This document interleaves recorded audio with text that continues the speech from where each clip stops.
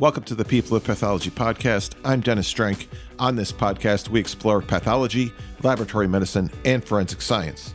Pathology is a very visual field, and since we often have to transmit that information without pictures, we learn to be very descriptive with words. So it's no surprise then that many in pathology have taken up writing as well.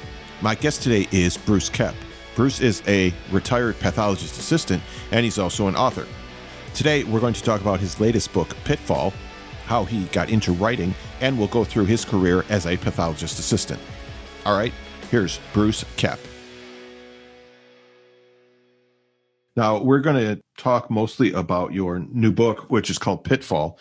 But before we get into that, I want to start with let's get to know you a little bit better and kind of the course of your career. So let's go all the way back, start at the beginning. Now, I know you're an on-the-job trained pathologist assistant like I am. So I'm curious how that began for you. Like, how did you discover the pathology field? Well, I was kind of a college nerd.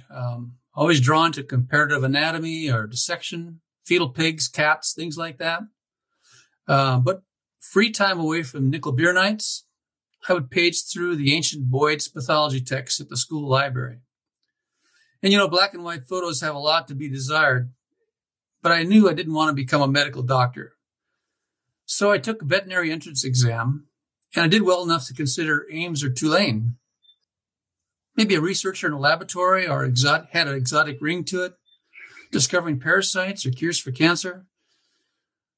I remember back in high school being recruited by a professional writers group out of Chicago. Somewhere along the line, I'd submitted an essay and it got reviewed by a higher up. He even came to meet me on the farm. My parents and I sat at the kitchen table as he went through his spiel. I was young and scared. My dad nixed that idea right away. Other things I was interested in came later in life, I guess. I became a football official after coaching for many years, and that kind of highlights for me. But looking back, had I followed this path earlier, it would have been a great opportunity to do college or NFL officiating. So you knew that you didn't want to become a medical doctor. How did you specifically then discover the pathologist assistant field? Because that was really new at the time.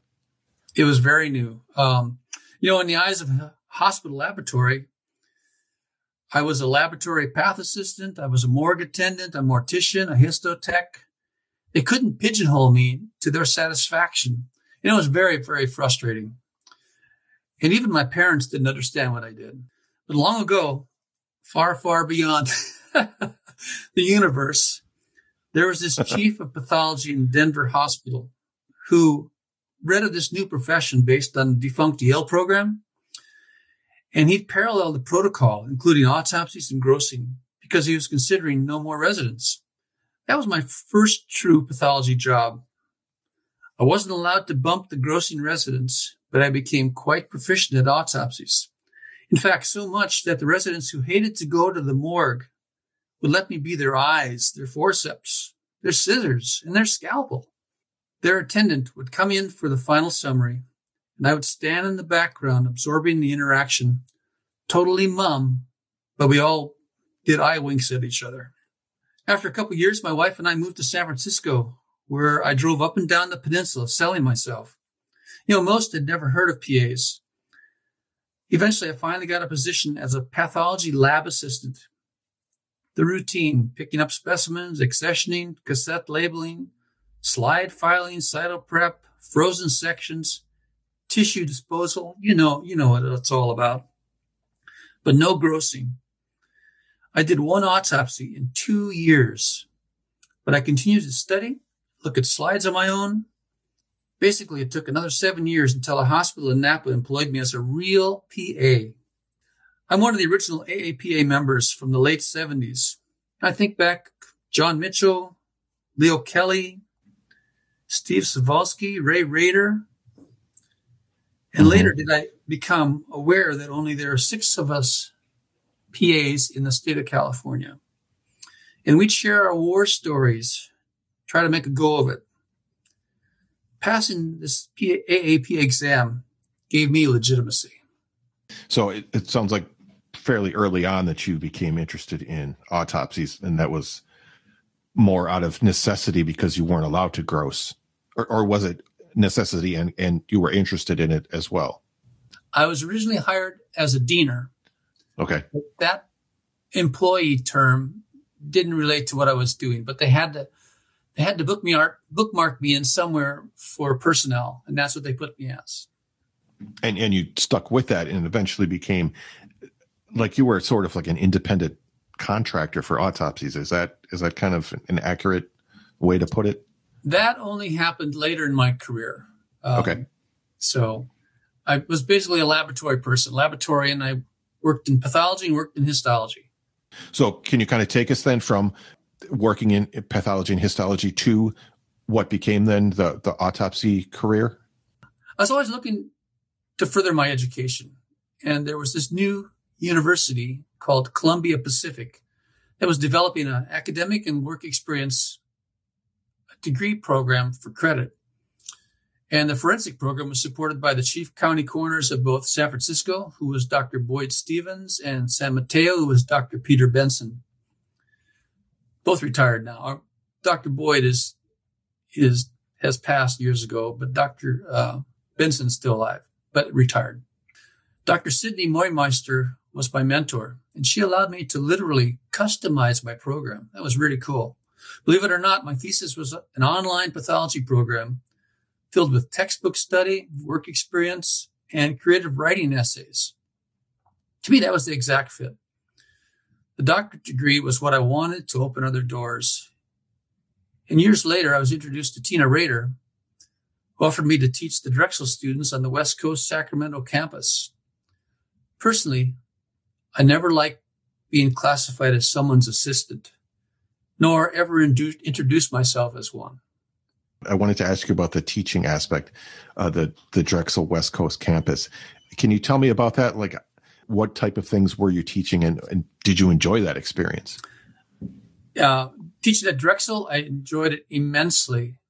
I taught the PAs grossing. I did the whole pathology textbook gamut. We did illustrations. We did demonstrations. I had them come to an autopsy a couple times with me when I watched, and they would watch, and some of them got their gloves on and didn't back away. They put their hands out and started holding actual tissues. So it's very cool. Very rewarding. Mm-hmm. Yeah, I can imagine. Okay. Now you were talking about the kind of, I think that the PA or the PhD, your doctorate program. What was the PhD in? It was in forensic science with a pathology specialty. Okay. And that was like you were intending to get into autopsies at that point then? Was that what that was supposed to be for? Well, I was working with county coroners, and so autopsies was the primary. But it was a period in my life where I needed to find and secure good employment. So surgical pathology was the key ingredient, because a lot of hospitals were starting to dwindle down their autopsy needs. And later on in my career, I started to work with a private autopsy group, and that's basically where I ended up. Okay, I see. And that was, you were traveling around, I think, right? For yes. that? Yeah, I traveled around the country. I did autopsies in most states. I flew into Providence, Rhode Island midnight one time, and it was snowing. It was like picturesque mountain settings, big flakes on the highway. And I did an autopsy at 12:30 at past midnight. And I got on the plane the next morning at 5:00 and flew back. Oh, wow. Okay. Fortunately, that didn't happen a lot, but it did. We weren't budgeted for a lot of long-term layovers. So there was a lot of flying in late, doing the case middle of the night, going back to the hotel to clean up and get back to the airport to fly out within about 12 hours. Oh, wow. That must have been rough. It was tough. And then you'd land back here in California and you check your voicemails, and there'd be another one the next day or 2 days later in another at another airport, another airplane. So it was a fly by your seat of your pants, literally. Okay. And then like how many years did you do this kind of work? I did that for about the last 15 years, probably 15, 20 years. Oh, wow. And the reason I got into that, or the reason it hooked me, is because, number one, hospital autopsy rates were declining. Pathologists didn't like to do them because they didn't get reimbursed. So they never liked to go into the morgue. Our morgues became storage facilities like most hospital morgues are. They're filled with slides and boxes and everything else. So when I would, as a traveler, when I'd go to these hospitals to do autopsies, I'd have to make my way through the obstructions just to find the morgue table. And then they never had instruments. So it's a good thing I packed everything. So learned the hard way. You got to bring everything along because you won't be able to find it, including striker saws. But the reason I got into it was, the reason I liked it as much as I did is because the private portion is we're employed by the families, the next of kin. And they're the ones that really want to know. When their loved one dies, the first thing they do is anger. If they die in a hospital setting, it's anger. Someone poisoned them or someone didn't take care of them. And they want to reach out and attack somebody, So with the private portion, we can help them get through that grieving process because we give them the facts. We don't have an emotional attachment or an unemotional attachment. And that's all they really want, is someone to tell them what happened. They're not out to litigate. That's kind of a verbal indication, but basically they just want someone to tell them how it happened. And most of the time it's natural.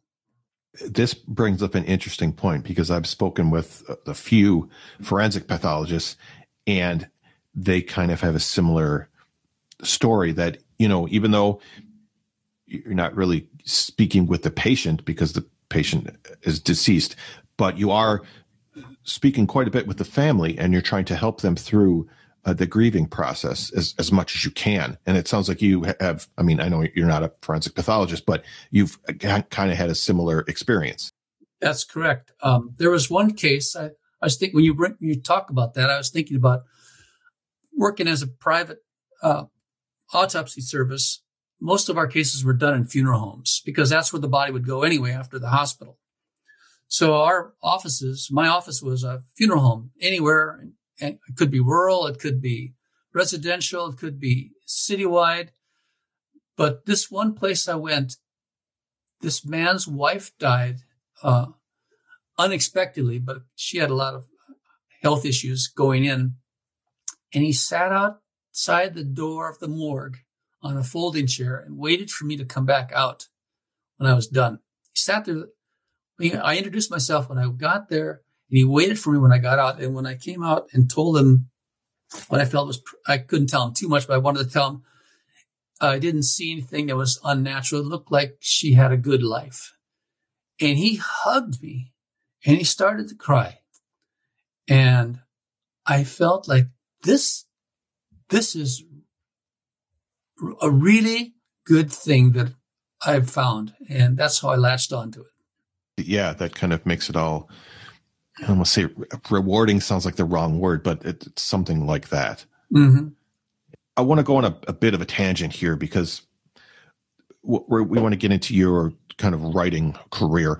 And so your first book was called Heel Strike. And this was a story with kind of the background of trail running, which is interesting to me because I know we're both trail runners, which is a crazy sport. So I want to start there. Like, how did you get involved in trail running? First of all, did you not dust me in that Lynch Canyon run about 3 years ago before the pandemic? Were those your heels in front of me? I'm pretty sure I've never dusted anyone. They weren't high heels, were they? Maybe. They were race specific. Well, like most of us, we got into it through team sports, in those days, but I never stopped running. I like that challenge of the race, the deer trails, dodging boulders. It comes with a bloody learning lesson quite often. Yeah, that's for sure. Yeah. Running is actually my true addiction, I think.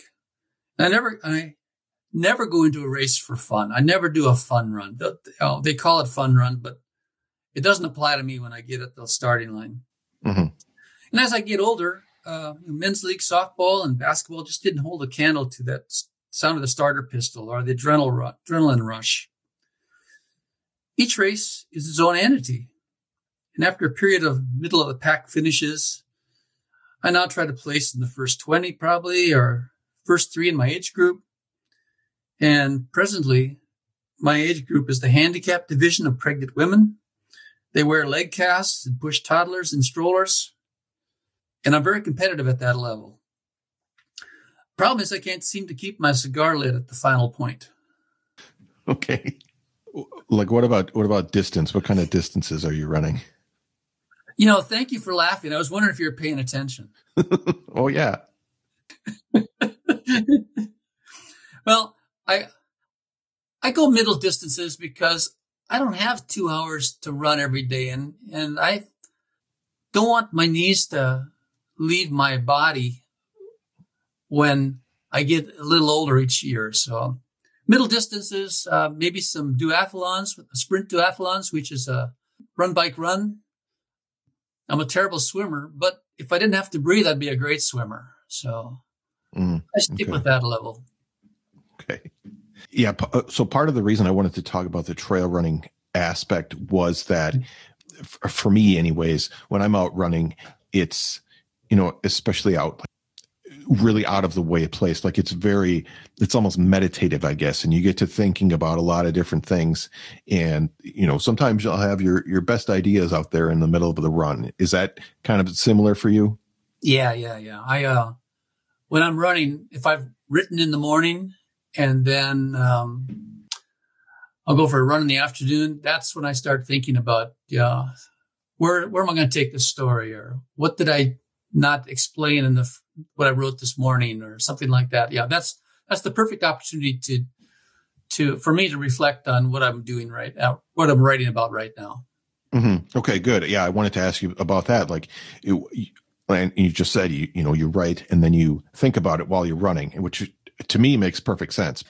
Well, let's go back even a little bit farther than that. So when was it that you started writing, and kind of what influenced you to become a writer?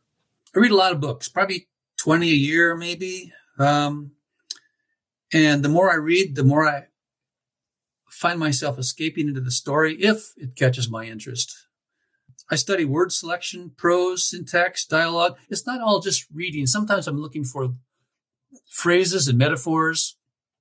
I see how the sentences flow and why the author puts a comma here, a period there, simple things like that.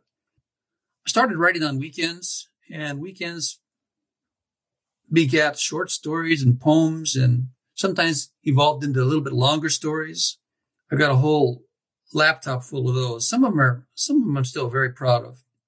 Descriptive narratives are probably my favorite, and I prefer reading about aging protagonists who've learned personal meanings of failure along the way. We all got that weak spot, and that's a good source for me to find people who have something to resolve. But I want a picture first, and not page after page of fancy dialogue.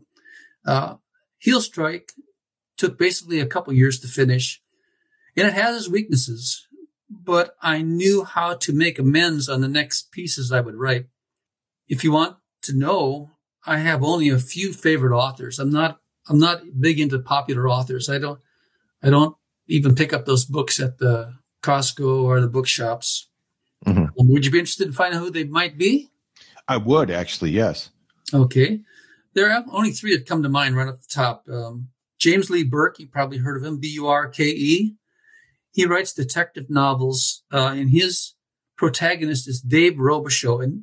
And this guy is great. He lives in Louisiana. So there's that Louisiana drawl. There's that Delta knowledge that comes out in every one of his characters. It's really, really fun to read. Michael Connelly, that's the Harry Bosch novels. He's become very popular now, but the original Harry Bosch novels were really gray. And it always involved mysterious police reporting or mysterious police brutality and things like that that never came to the surface back in the 80s and 90s. And there's a writer called T. Jefferson Parker. He lives in Southern California, and he has a way of describing that part of the state, which, if you ever been down there and driven through the beach sides of Malibu and Capistrano all the way down to San Diego, he's got some real raw stories about life on the coast. And I like reading his. I'll pick up any of these three authors' books sight unseen. That's how good I like it. Pitfall itself, if you're interested, I started that about 6 months after Heel Strike was published.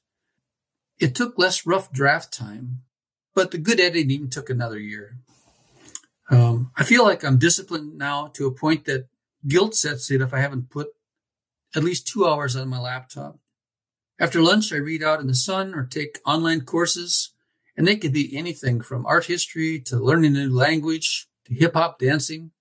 I'm a crazy person now, Dennis. At the end of the day, I'll probably go for a training run or a bike ride, maybe share a glass of wine with Mrs. Cap. Maybe we'll go out to dinner with friends.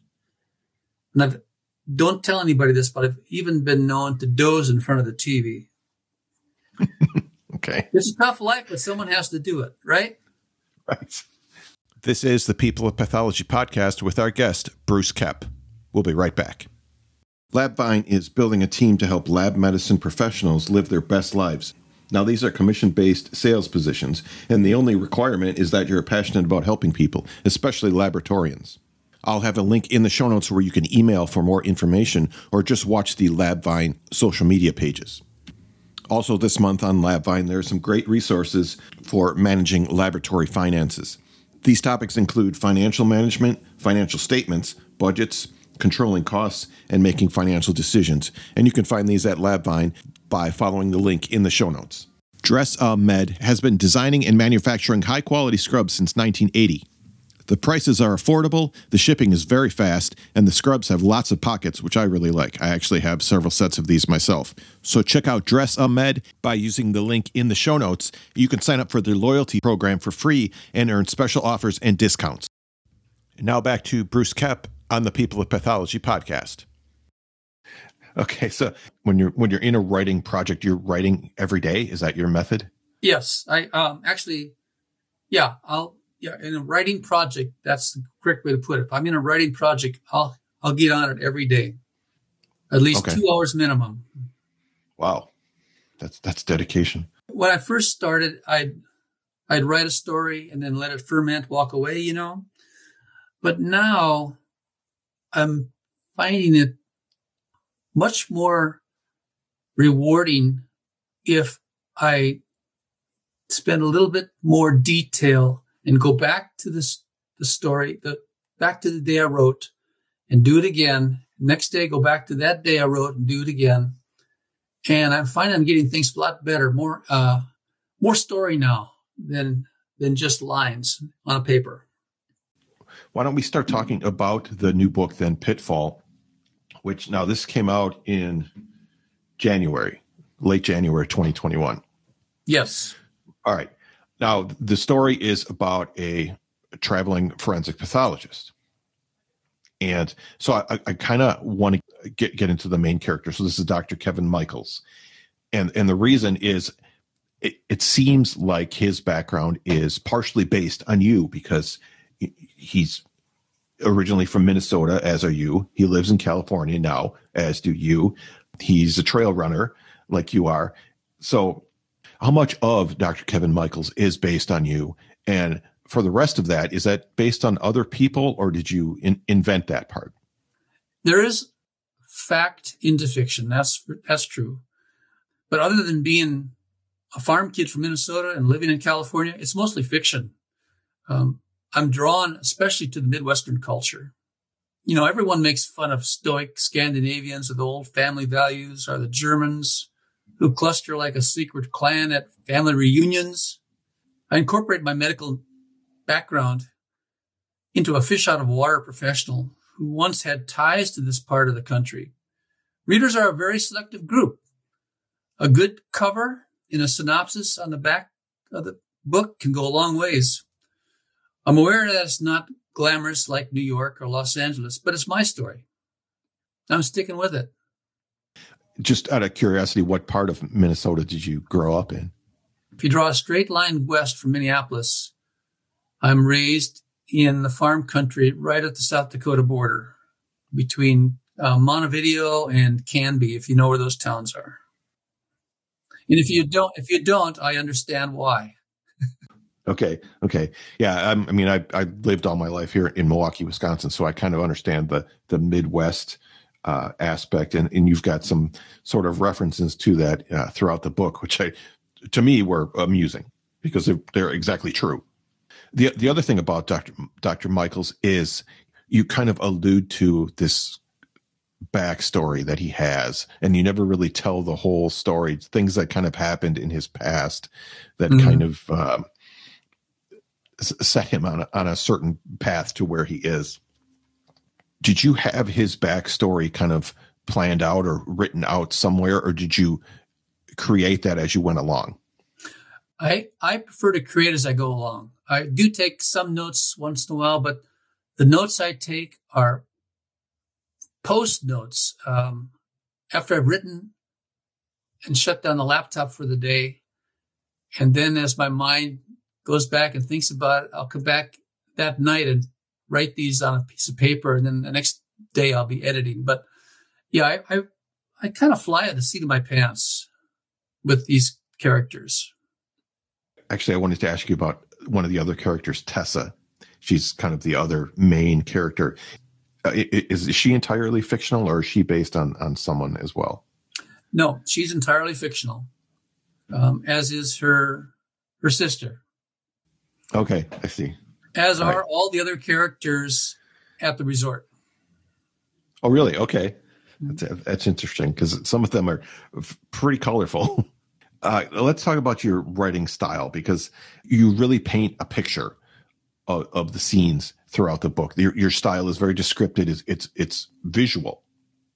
So knowing your background and reading the book, I thought, all right, how does one practice descriptive writing? And it seems like, and you mentioned descriptive narratives a little bit earlier, those are your favorite kind of stories. I mean, it seems to me you don't get more of a descriptive narrative than from a gross description. So I'm curious if you think that your career as a PA kind of helped your writing style. Does that make sense? Yes, there is that, of course. I was trained as a PA, like we all were, to be descriptive to a point, but yet not over the top with a lot of flowing adjectives. The book has it's about a forensic pathologist, and there are forensic aspects to it and kind of general pathology aspects to it, but it's not overly weighted down like a lot of books in this sort of genre. They're too technical, and Pitfall doesn't have that. Was that deliberate on your part you wanted to write about forensic pathology, but not in a sort of didactic way? Was that deliberate?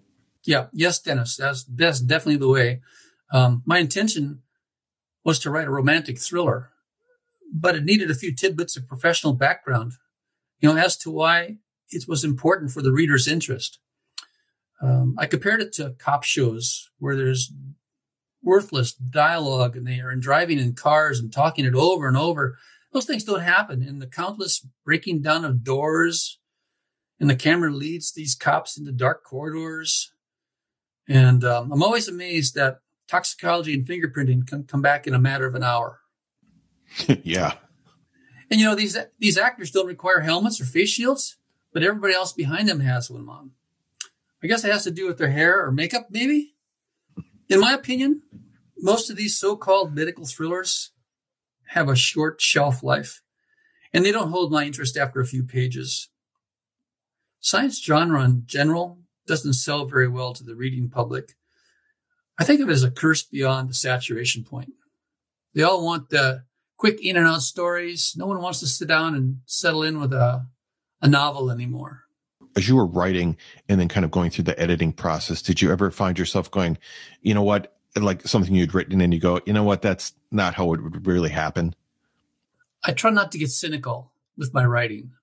Writers I've learned, are not supposed to voice opinions if you're writing fiction. And that's a really good modem to live by. So no, I catch myself if I'm going to be preachy.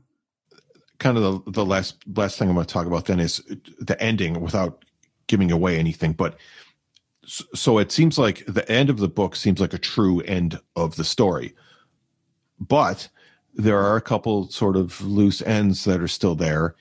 So I'm curious if you've got plans for like a sequel to Pitfall.